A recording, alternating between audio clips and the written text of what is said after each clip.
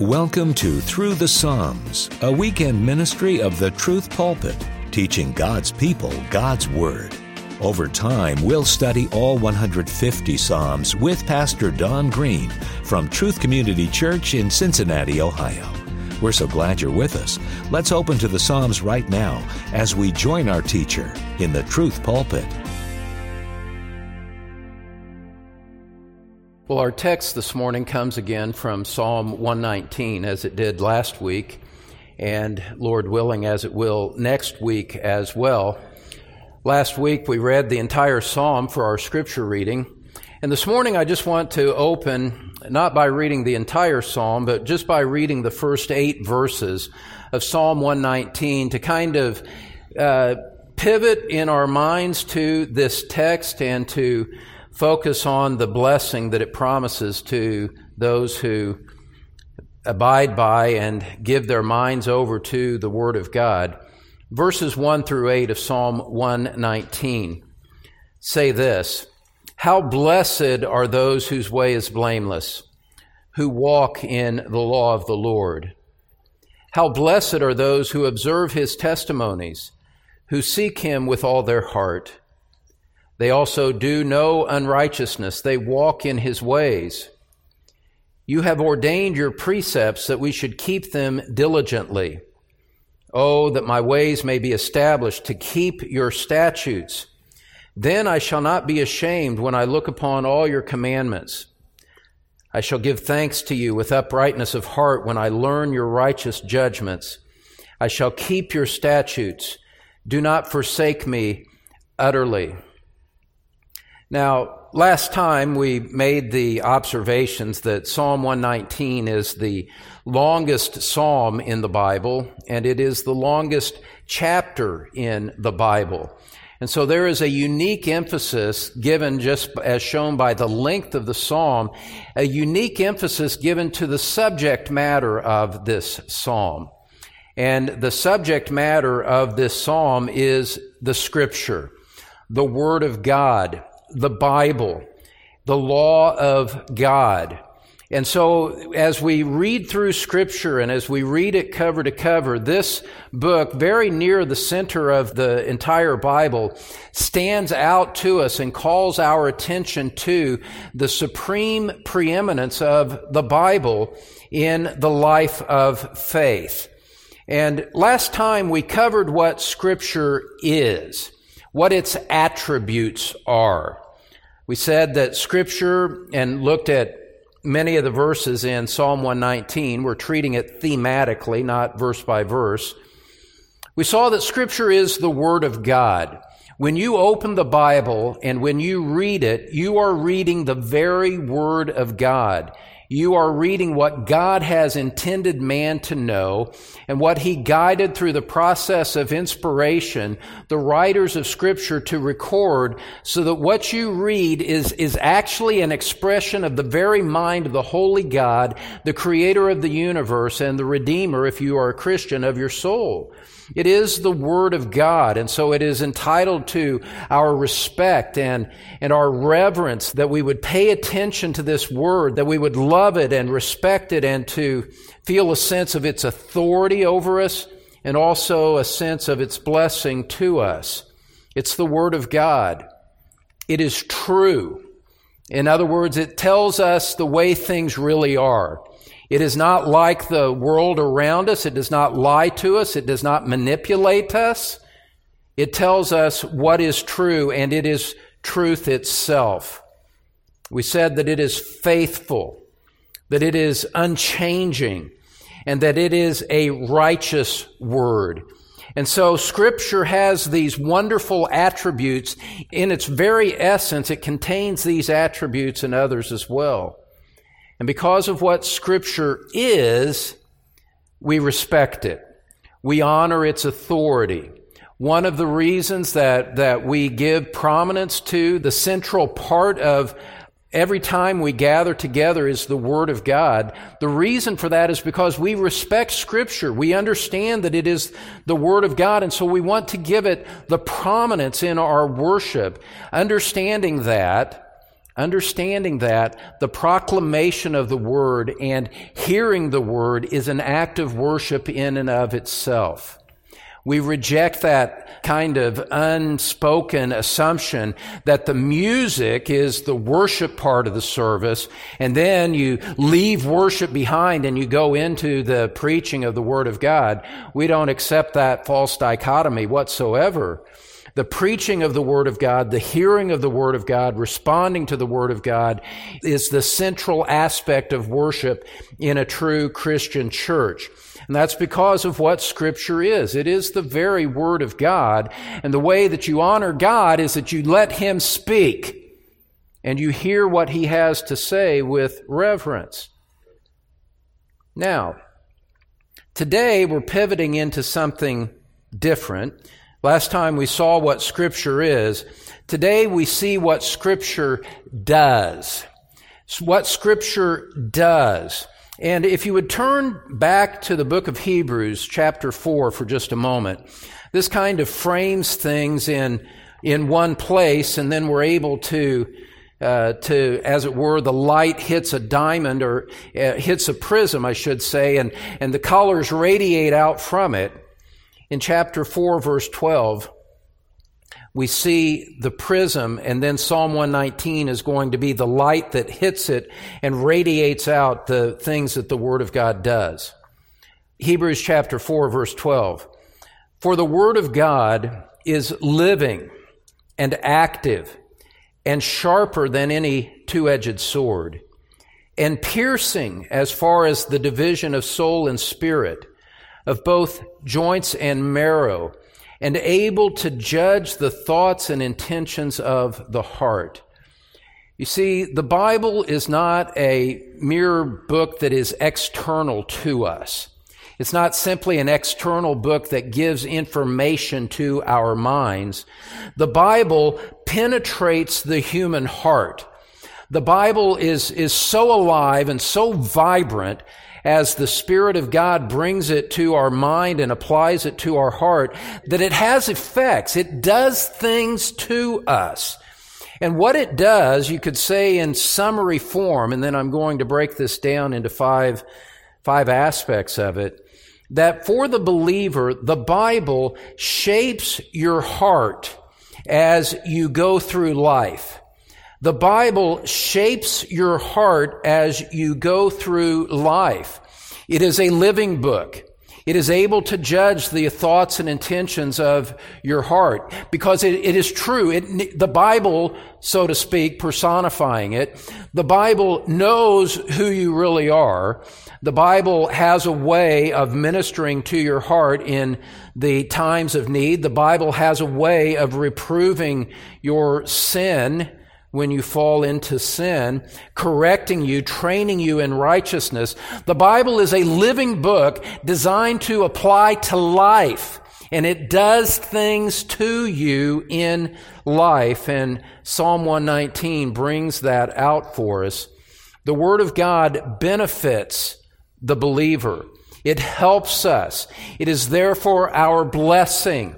That's why Psalm 119 opens on that theme. Go back to Psalm 119 now.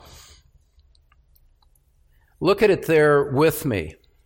We respect the Bible because it is the Word of God, and we respect it because it brings blessing to us as well. Verses 1 through 2 again. I just want to emphasize this as we launch into our 5 points this morning.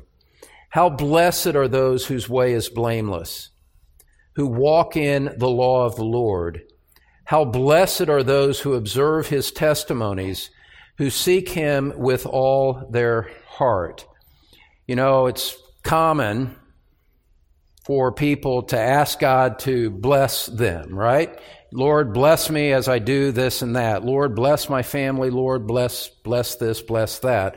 Wanting God to give a favorable outcome to circumstances and to give us peace and encouragement as we walk through them. Everybody that prays, somehow or one or another, is looking for God to bless them like that. Well and good, I suppose. But my friends, understand this. that the one who is earnest about truly seeking the true blessings of the true God understands that His blessings are dispensed and mediated through His Word, the Word written and the Word incarnate. And we need to close the gap of that dichotomy in our mind of wanting the blessing of God, but viewing it as something distinct from Scripture. The one who truly wants the blessing of God will understand and see from Psalm 119 that His blessings are found in His Word. How blessed are those whose way is blameless, who walk in the law of the Lord, who seek His testimonies with all of their heart. And already we see that Scripture is plowing a dividing line here. And you and I, we should want to be on the right side of this line between the pretenders who only want the gifts that God gives, from the earnest, sincere believer who wants the giver and let the gifts come and go as He sees fit. Because God dispenses His blessings through His Word, and it's because Scripture does things in us. The Scriptures benefit us. And I'm going to show you 5 areas of life where Scripture benefits the heart of the believer as we walk with the Word of God as we go through life. So first of all, how does Scripture shape our hearts? Where does Scripture dispense its blessing to you as we see it thematically in Psalm 119? Well, point number 1, you find the blessing in affliction. You find the blessing in affliction. And if you've read Psalm 119 somewhat rapidly in the past, it's going to surprise you, as it did me as I was preparing. It's going to surprise you how prominent the theme of affliction is in Psalm 119. The writer of this psalm is a leader of some kind who is under adversity. He is in affliction. He is feeling the weight of sorrow and trials, and yet even in that affliction comes forth out of his life, from a human perspective, this magnificent poetic masterpiece that we know as Psalm 119. And I want to walk you through more than a dozen passages to show you this theme. Look at Psalm 119, verse 23. Where he says, "Even though princes sit and talk against me, your servant meditates on your statutes. There are powerful men of influence that are speaking and plotting against him."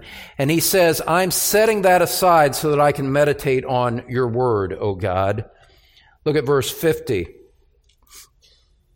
He says, "This is my comfort in my affliction, that your word has revived me. The arrogant utterly deride me, yet I do not turn aside from your law." Verse 61, "The cords of the wicked have encircled me, but I have not forgotten your law." Verse 78, "May the arrogant be ashamed, for they subvert me with a lie, but I shall meditate on your precepts." Verses 85 and 86, "The arrogant have dug pits for me, men who are not in accord with your law. All your commandments are faithful. They have persecuted me with a lie. Help me." It goes on. We're not even halfway done yet on this theme. Psalm 119, verse 95, "The wicked wait for me to destroy me. I shall diligently consider your testimonies." Verse 110, "The wicked have laid a snare for me, yet I have not gone astray from your precepts." Verse 134, I realize we're looking at these quickly. The idea is for you to see the abundance of references here to understand the prominence of the theme of affliction in Psalm 119. Verse 134, "Redeem me from the oppression of man, that I may keep your precepts."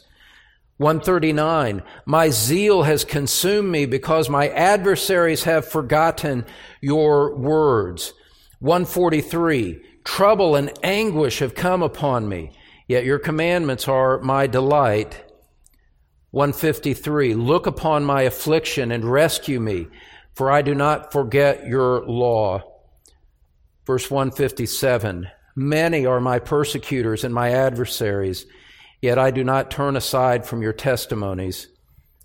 And finally, in verse 161, princes persecute me without cause, but my heart stands in awe of your words. July 4th, the day on which I'm preaching this message, is somewhat a political day, you might say. It's obviously a time when country is often in the forefront of our thinking. And I just want to make a really important point here that I think a lot of you need to hear. We see the moral collapse of the society all around us.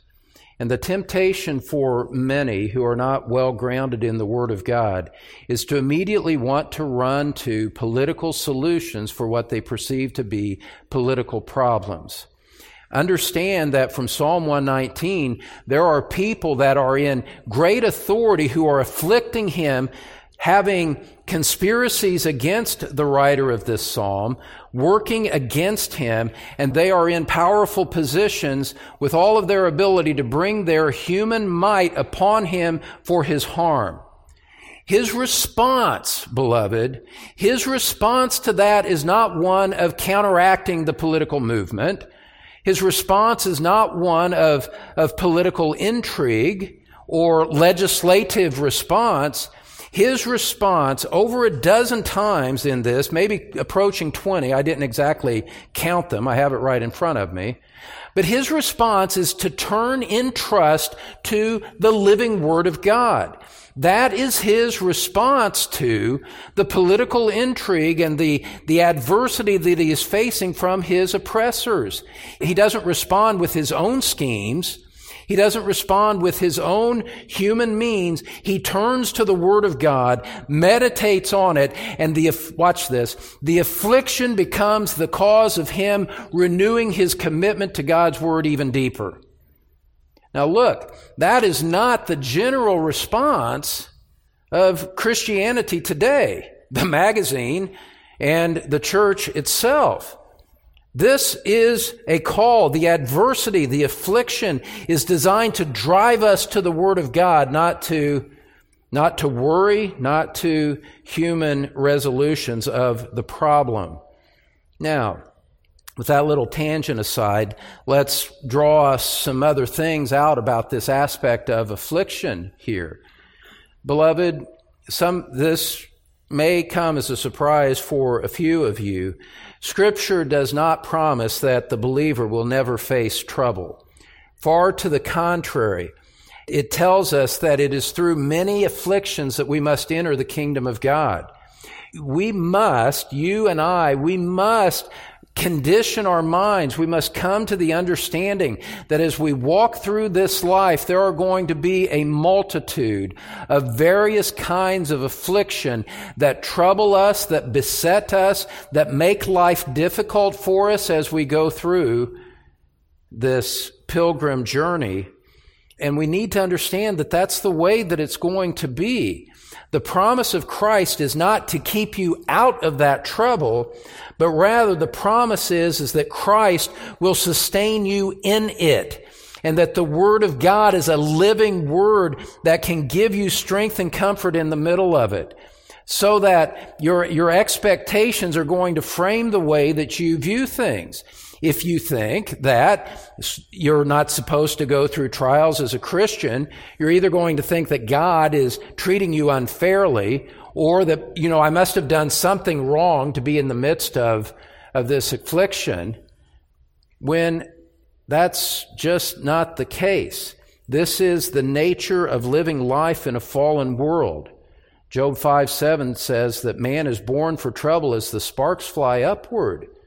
Affliction of the believing people is a common theme in Scripture. And where we're to come to that is not to collapse under the weight of it, not to Not to be frustrated in the midst of it, but to let this affliction remind us of the theme of Psalm 23. I fear no evil, for you are with me. I fear no evil, for you are with me. The evil is all about me, and the enemies are watching me as you prepare a table before me in the midst of them. But you are with me, and therefore that is enough. That is enough to sustain me in joy, in confidence, in faith as I walk through these afflictions. And that's what you see the psalmist's perspective coming out as he writes about these afflictions in Psalm 119. With all of that affliction that we looked at, some 20 passages, give or take, in Psalm 119, what is the perspective of the psalmist on all of that adversity that he was facing? You know what his answer to it is? In humility, he acknowledges that the affliction brings spiritual benefit to him. The affliction has spiritual benefits for him. This is remarkable. Psalm 119, for all of its themes of affliction, is not written from a downcast frame of mind. Psalm 119 rather speaks in these terms. Look at verse 67. Psalm 119, verse 67,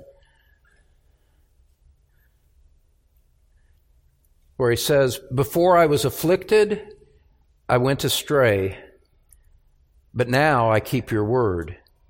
Affliction taught me to put aside my unfaithful ways and to abide more closely with Christ.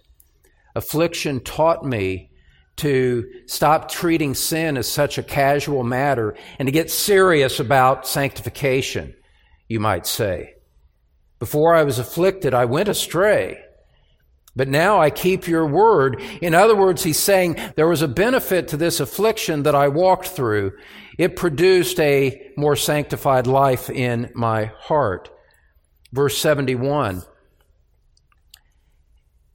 it is good for me that I was afflicted, that I may learn your statutes. Verse 75, I know, O Lord, that your judgments are righteous, and that in faithfulness you have afflicted me. Oh, may your loving kindness comfort me according to your word to your servant. And then in verse 92, if your law had not been my delight, then I would have perished in my affliction. What does Scripture do? One of the things that Scripture does is that it instructs you in the midst of your affliction. If you will take the time to open it and read it, if you will take the time to hear it taught, if you will take your time to submit your heart and mind to it, Scripture teaches you as a Christian that there is benefit to affliction. It sanctifies you. God uses it to sanctify you. God in the affliction is being faithful to you even though it hurts. And that in the end, God brings you out and comforts you in the affliction and comforts you through His Word. And so what does Psalm 119 teach us? What Scripture does in the midst of affliction?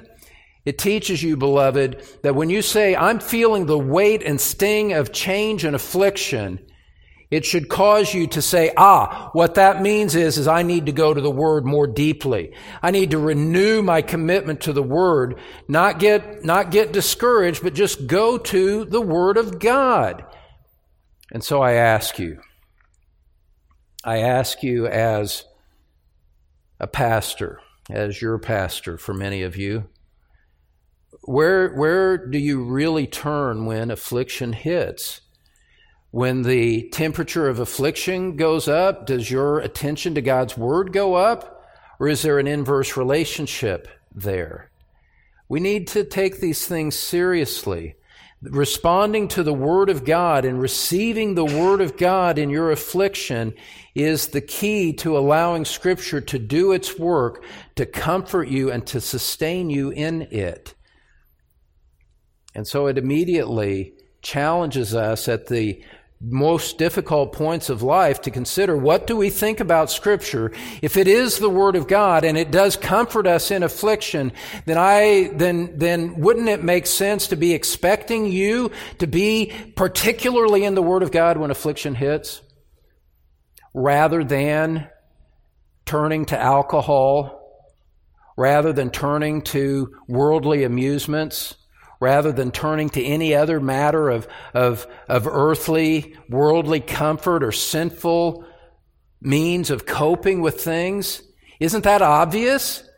That if the Word of God is what it is, and you are who you say you are, then it would seem that you would be in the Word of God particularly as your trust and as your refuge for your soul as you're going through these difficult trials.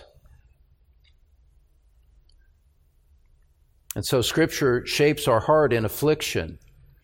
It shapes our hearts in another way. Point number 2. It shapes our hearts for understanding. For understanding. As you read Psalm 119, you're struck by the fact that, first of all, the psalmist loves the Word of God, right? I mean, this is just obvious, and we'll talk about this more next week. But he loves the Word of God. It is the object of his highest affection. And because, listen, watch this. These things are linked together. This is connected together. Because he loves the Word of God, he wants to understand the Word of God. And he asks God to help him understand it better. There is a prayerful devotion to the Word that is not simply looking for it to solve our problems or give us strength. There's this prayerful devotion seeking to have a deep comprehension of it. Psalm 119, verse 12. This might seem repetitive as we go through it, but beloved, understand that the multiple references are giving us emphasis. It is calling our attention to how important this is, and I'm sure that this is going to convict each one of us as we contemplate it and realize how generally prayerless we are about asking God to illuminate our minds so that we could understand Scripture better, and making the Word and understanding it an object of great priority in our prayer lives. Psalm 119, verse 12. Blessed are you, O Lord. Teach me your statutes. Verse 18. Open my eyes that I may behold wonderful things from your law. Verse 26. I have told of my ways, and you have answered me. Teach me your statutes. Verse 33. Teach me, O Lord, the way of your statutes, and I shall observe it to the end. Give me understanding that I may observe your law and keep it with all of my heart. You see, this is somebody who doesn't simply want a greater theological attainment alone. He wants to understand the Word better so that he could practice it better in his life. It's not simply mental gymnastics that he's engaging in, as so much scholarly literature seems to be in the Christian world, at least at times. He wants it so that it will affect his life. It will conform him to obedience. That's what he's asking for. God, I want to walk in the path of your commandments. I delight in them, therefore teach me. Teach me. I come to you and I ask the Spirit of God to be my instructor as I pursue the Word of God. Verse 38, establish your word to your servant as that which produces reverence for you. Verse 64, the earth is full of your loving kindness, O Lord. Teach me your statutes. Verse 68, you are good and do good. Teach me your statutes. Verse 73, your hands made me and fashioned me. Give me understanding that I may learn your commandments. Put verses 68 and 73 together. He honors God for his attributes. He recognizes that he is a creature made by the hands of this same God. And in recognition of the goodness of God, in recognition of God's role as creator in his life, he says, teach me. Teach me your word. Teach me through your word who you are. Teach me who I am so that I might be able to walk in your commandments. Scripture leads us. It compels us to this kind of worldview. Psalm 119, verse 108. We're looking at the fact that Scripture shapes our hearts for understanding. In 108, "Oh, accept the free will offerings of my mouth, O Lord, and teach me your ordinances." My favorite in verse 125, it's foolish to talk about favorite things as if you're competing the Word of God with one another, but this one's just been so familiar from the very beginning of my Christian life that it just stands out to me. Psalm 119, verse 125, "I am your servant. Give me understanding that I may know your testimonies." Verse 130, "The unfolding of your words gives light. It gives understanding to the simple. As the word is taught to me, O God, as it is explained, it gives understanding. Understanding that is available even to the simple, even to the uneducated. It does not require advanced degrees in theology and biblical studies in order to understand the Word of God. The humblest of believers across the world throughout the centuries have been able to know and have a profound depth of the understanding of God and the gospel and the way that it applies. They have profound understanding because this word is their meditation and the Spirit of God is their teacher. And so it gives understanding to the simple. It's not that we're opposed to scholarship. Scholarship is great. The key thing to understand is that the Word of God is not simply available to the scholars who study it. A lot of times the Word of God is hidden from them because they're approaching it with a heart of pride and arrogance instead. And so the simple, humble believer has in the Word of God that which can give him understanding. And so you ask for it, you pray to God for it. Verse 135. "Make your face shine upon your servant and teach me your statutes." Verse 144, "Your testimonies are righteous forever. Give me understanding that I may live." And finally, verse 169, "Let my cry come before you, O Lord. Give me understanding according to your word." You can't miss it. You can't miss it. What the psalmist is doing in theological terms is this. He is confessing his need for illumination. He needs the help of God to expand the capacity of his mind to understand its depths and expanding his mind to understand the application of it to his life. And look, there is a very real sense in which the Bible is a closed and locked book to the unbeliever. The one whose heart is hard, the one whose heart is not receptive, cannot understand this book. It is a spiritual book.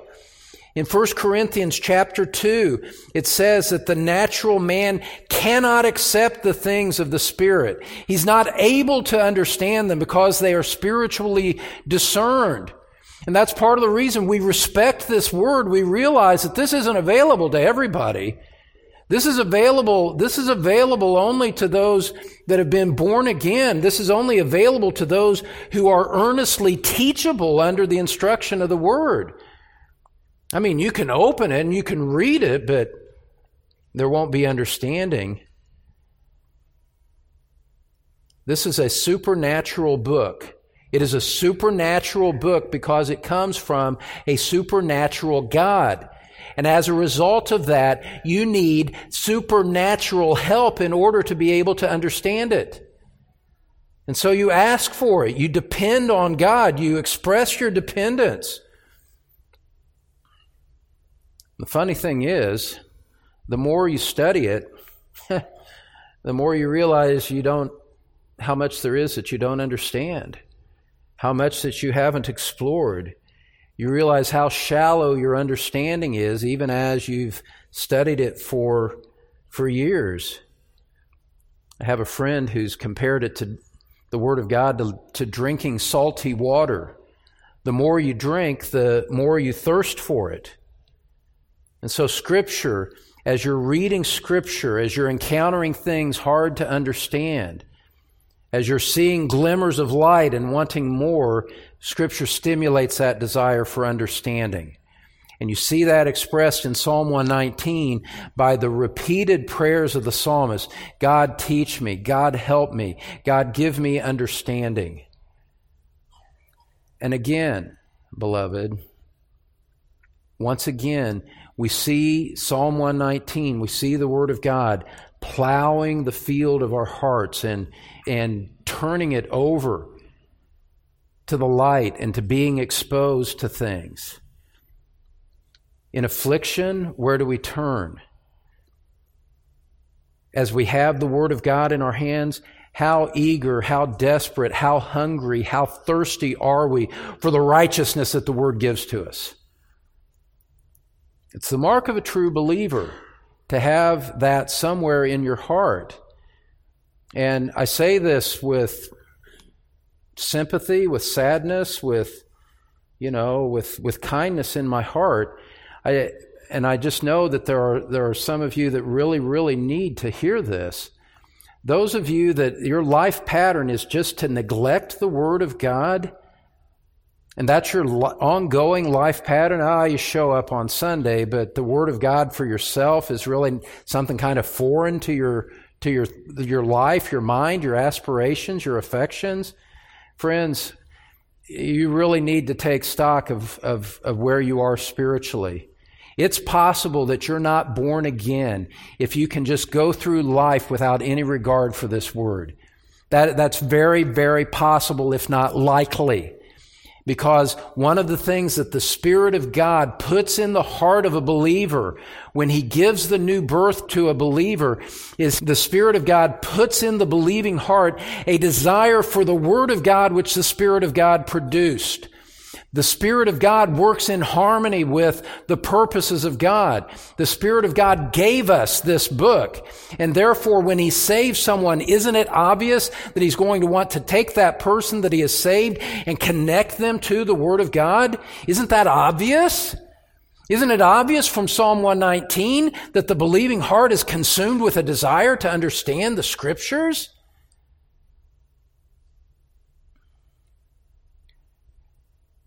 And so what are we to think? What are we to say about the one who is coldly indifferent to the Word of God? Don't take comfort in the fact that you're in this room once or twice a week.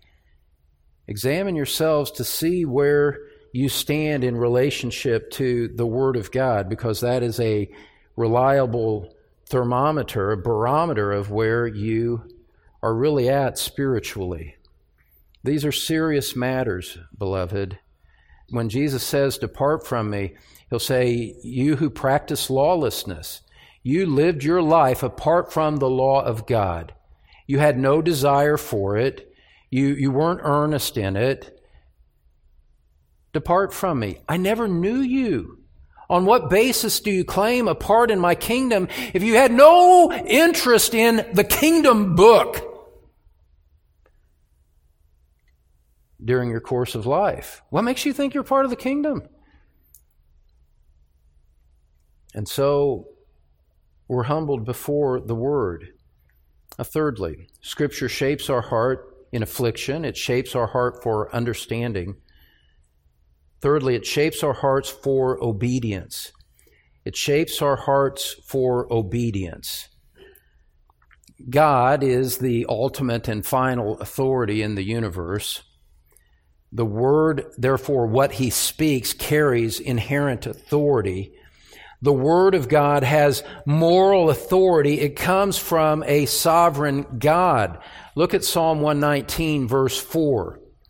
Psalm 119, verse 4. Scripture is not simply a comfort to us. Scripture is the law to us. Scripture is authority. It is the embodiment of the authority of God expressed to us. And so Psalm 119 verse 4 says this, "You have ordained your precepts that we should keep them diligently." Scripture exists to be obeyed, is one way that you could look at it. And throughout the Psalm 119, the psalmist is expressing his desire to obey the Word. He doesn't want to simply know it in a mental sense. He wants his life to conform to the precepts and statutes of God. And you see this throughout. Look at verse 9. "How can a young man keep his way pure? By keeping it according to your word. With all my heart I have sought you. Do not let me wander from your commandments. Your word I have treasured in my heart that I may not sin against you." You see the connection? The affections of his heart for the Word of God are tied to life obedience, faith-based life obedience to the Word of God. It's not separate. Scripture formed in him a desire to obey, and so he repeatedly asks for help to that end. Look at verse 17. "Deal bountifully with your servant, that I may live and keep your word." Verse 33.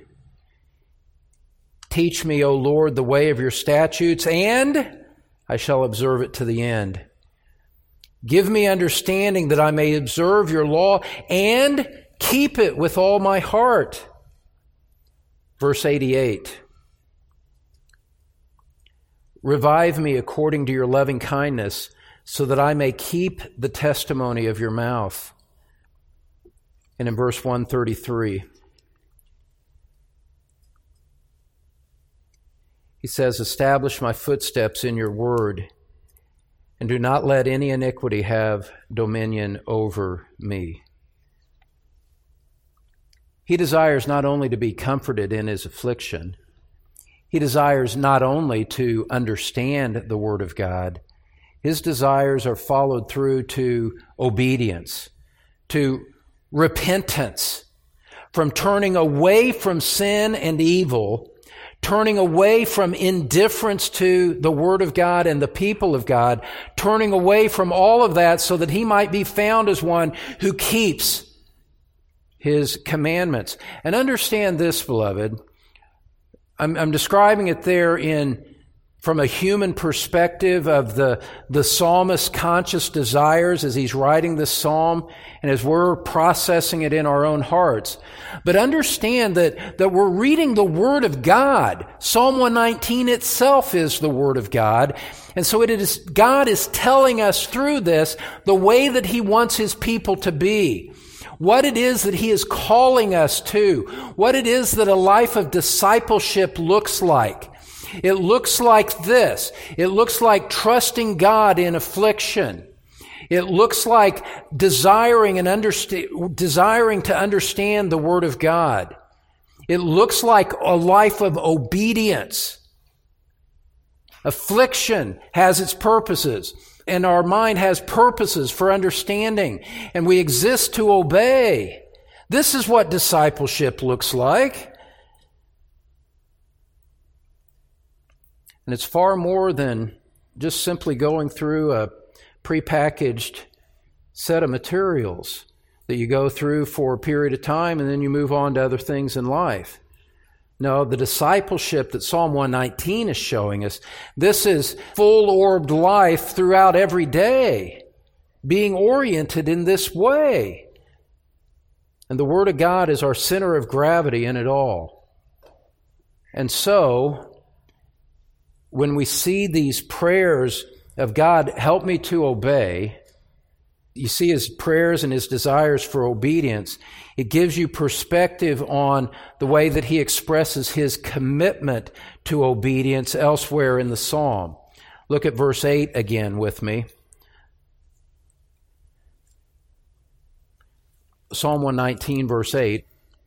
Look at the conviction Look at the commitment that he's expressing here in response to the Word of God. He says, I shall keep your statutes. Do not forsake me utterly. Verse 32, I shall run the way of your commandments, for you will enlarge my heart. Verse 55, O Lord, I remember your name in the night and keep your law. This has become mine, that I observe your precepts. Verse 60, I hastened and did not delay to keep your commandments. Verses 87 and 88, they almost destroyed me on earth, but as for me, I did not forsake your precepts. Revive me according to your loving kindness so that I may keep the testimony of your mouth. Verse 101, I have restrained my feet from every evil way that I may keep your word. Verse 115, depart from me, you evildoers, that I may observe the commandments of my God. Verse 120, my flesh trembles for fear of you, and I am afraid of your judgments. And finally, verse 167 and 168, my soul keeps your testimonies, and I love them exceedingly. I keep your precepts and your testimonies, for all my ways are before you. All of my thoughts, all of my life, God, are before you. Therefore, I want all of my life to be lived in obedience.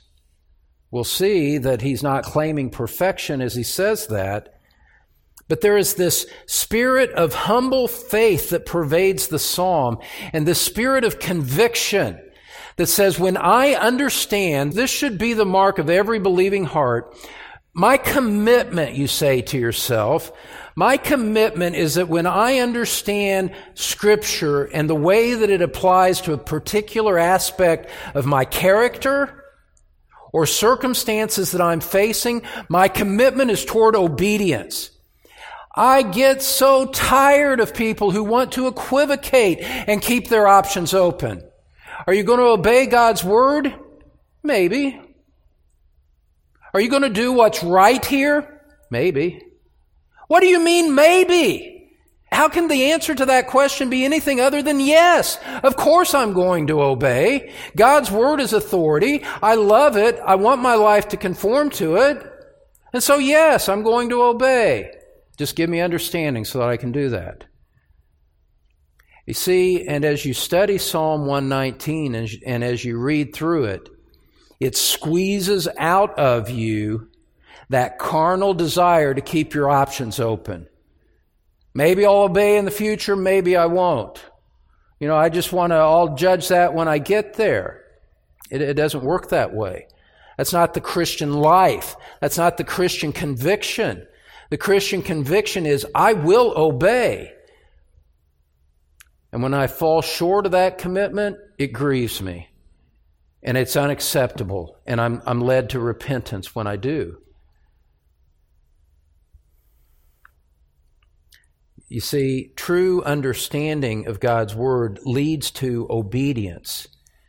And my friend, I say it gently, but I say it truly. The person who is indifferent to his obedience to Scripture does not understand the Bible at all. Because understanding is given to us so that we would obey what we know. Understanding is given to us so that we would desire more understanding and grow better in obedience. But there is never meant to be a distinction between the understanding in your mind and in your heart and the obedience that your hands and feet produce. It is meant to impact your life. And listen, another aspect that it does is a commitment to Scripture, genuine Christian living develop such convictions of truth in your mind that you reject ungodly philosophies. You reject worldly thinking. You don't try to have it both ways. The Christian is someone who has left the world behind. The Christian is someone who said, I was in that realm and now I reject it. I leave it behind for the realm of God, the realm of God's Word, the realm of the Spirit. And you cannot be double-minded and have it both ways. James rebukes the double-minded in chapter 1 of his text. Don't let that man expect a blessing from God. He's a double-minded man, unstable in all of his ways. And so we don't flirt with people who are not our spouse, and we don't flirt in a spiritual way with the adulterous spirit of the world around us. We need to know the Word of God. We need to turn to the Word of God. We need to be faithful to the Word of God. That's the only proper response for the Son of God to give to the Word of God. Can't be any other way. Can't be any other way. And if you're trying to have it both ways, I plead with you to take these things earnestly and go alone with God and sort these things out with an open Bible in front of you. This should be searching us.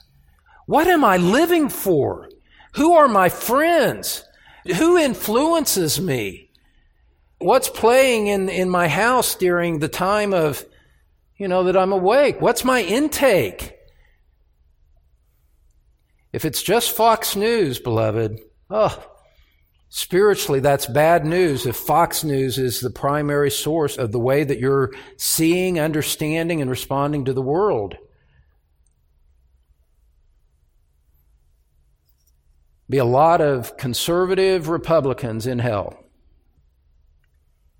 Be a lot of liberal Democrats in hell too, just to balance it out. On July 4th, we might as well be fair to every side, right? So Scripture shapes our hearts in affliction. It shapes it for understanding, and it shapes it for obedience.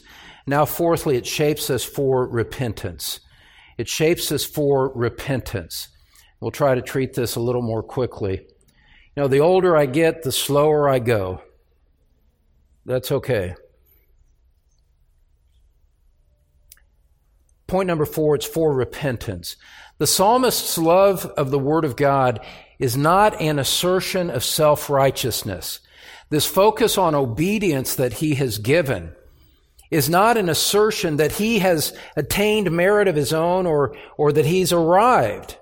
It's not like that at all. It reminds me of what Paul said in Philippians 3. Not that I've already attained it or have already become perfect, but I press on so that I might attain to the goal of the upward call of God in Christ Jesus. This reminds me of that. Look at Psalm 119, verse 20. Psalm 119, verse 20.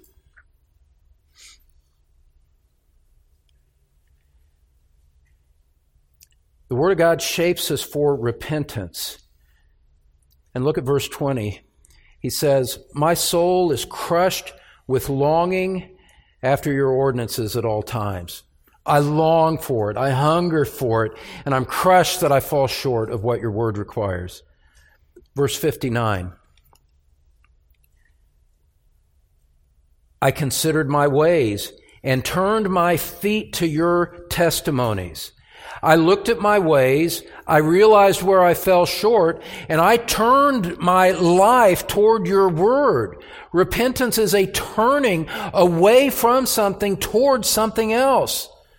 A turning from sin and toward Christ as he's revealed in the Word.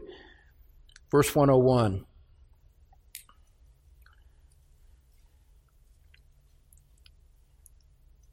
I have restrained my feet from every evil way that I may keep your word. Verse 120, which I jumped ahead to last time. You get a double emphasis on it here today. No extra charge. No extra charge. My flesh trembles for fear of you, and I am afraid of your judgments.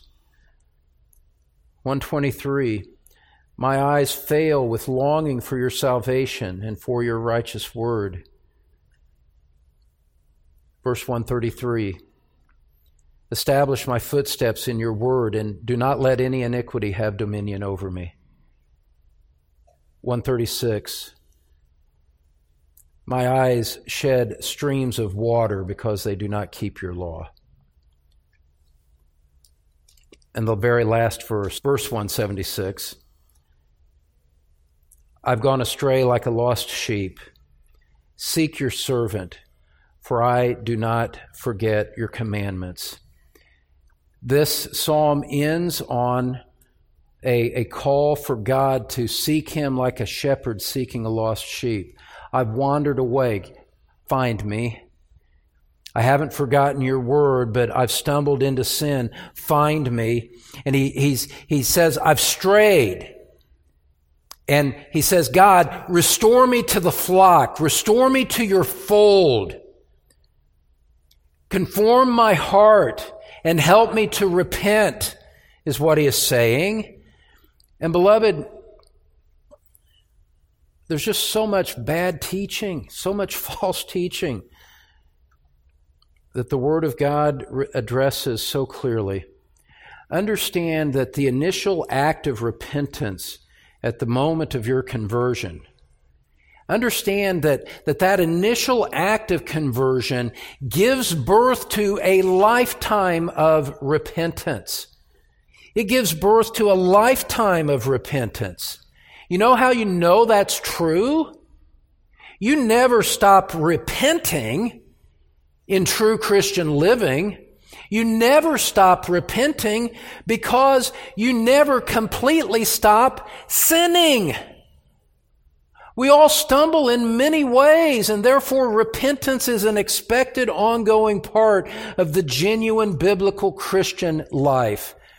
And those people who tell you that you don't need to worry about the 10 Commandments because they have nothing to do with you, those people who model a lifestyle of being in ministry, disqualifying themselves morally and then jumping right back in it, they're conditioning people to think that repentance is no big deal, that sin is actually not an important aspect of to be put to death in your Christian life. That's all lethal. It's all poison. I have a former classmate who's the subject of a high-profile lawsuit because he committed adultery with the wife of a husband and wife couple that he was counseling. This is awful. And his theology had tempted people and told people the effect of it was, don't be that worried about sanctification. Everything's covered by grace. Well, you know what grace does? What grace does is grace inspires you to obedience. Grace gives you a heart that wants to obey. Grace gives you a heart that grieves when you sin. It's not a license to disobey. Real grace, true grace, transforms your heart into one that wants obedience. And when you fall short, you repent. You don't boast in it. You don't continue in it. These are matters of highest and most basic fundamental priority. Scripture shapes you for repentance, shapes you for affliction, for understanding, and for obedience. Finally, point number 5 here, saved the best for last in some ways, saved the cherry on top of the dessert. Scripture shapes you for joy. It shapes you for joy. This whole matter that we've gone through this morning, how Scripture leads us through affliction and obedience and understanding and repentance, this is not a grim-faced, sorrowful, morbid way to approach life. This is the life of joy. This is the life of contentment in the deepest part of the inner man. And the psalmist makes that plain as well. Go back to verse 14. Psalm 119, verse 14. Earnest repentance is accompanied by a deep joy. Verse 14, I have rejoiced in the way of your testimonies as much as in all riches. Verse 16, I shall delight in your statutes. Verse 24, your testimonies are my delight. Verse 35, make me walk in the path of your commandments, for I delight in it. Verse 47, I shall delight in your commandments, which I love. 111, I have inherited your testimonies forever, for they are the joy of my heart. 162, I rejoice at your word as one who finds great spoil. 174, I long for your salvation, O Lord, and your law is my delight. Scripture comes to you today and asks you this basic fundamental question. Is God's Word a joy to you? Do you love it? Do you delight in it? Is understanding sweet to you? Do you have time for it because you love it so much? It doesn't do any good to say, but I'm not a reader. For a Christian to say, I'm not a reader, therefore I'm not interested in the Word of God, is like a living human being saying, I'm not an eater. I don't eat. Just not interested in it. Something's wrong there. Something seriously, profoundly wrong there. Because true salvation produces a joy in Christ, the Word incarnate. We rejoice in Christ because we see His love, we see His immanent worth, we see His glorious essence. And we realize that when He went to the cross, He died for us, He died for our sins, He died for my sins, and we love Him in response to that. Well, genuine understanding of biblical salvation understands that Christ, who is the Word incarnate, is the source of the Word written. And so there is a marriage of love for Christ with the written Word of God. The Word written reveals the Word incarnate. The Word incarnate gave His blessing and stamp of authority to the written Word. They're interdependent. You can't separate the two. And so what do we do in light of all of these things? Scripture forms us for affliction, and Scripture forms us for understanding and obedience and repentance and joy. What do we do? Well, what we do is we come to this Word in humility, and we do this. We rely on it. We trust it. We rely on this Word in our afflictions. We rely on the written Word of God for understanding. We rely on the Word of God for obedience and for repentance. And we rely on it for our deepest joy. Men and women, husbands and wives, children, they're all going to come and go. Friends come and go, health comes and goes, finances come and go. Whatever it is about earthly life, it comes and it goes. And so we never repose our final hope and aspiration in such passing things.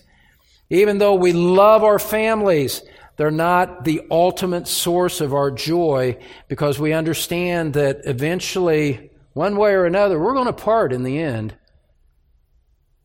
The Word of God, it abides forever, and therefore becomes the source of our joy. My dear friend, do you know Scripture like we've discussed here today from Psalm 119? Do you know it as a source in affliction? Do you desire to understand it? Do you desire to obey it? Do you repent when you don't? Do you find joy in the Word of God? Do you know Scripture like that? That's the question.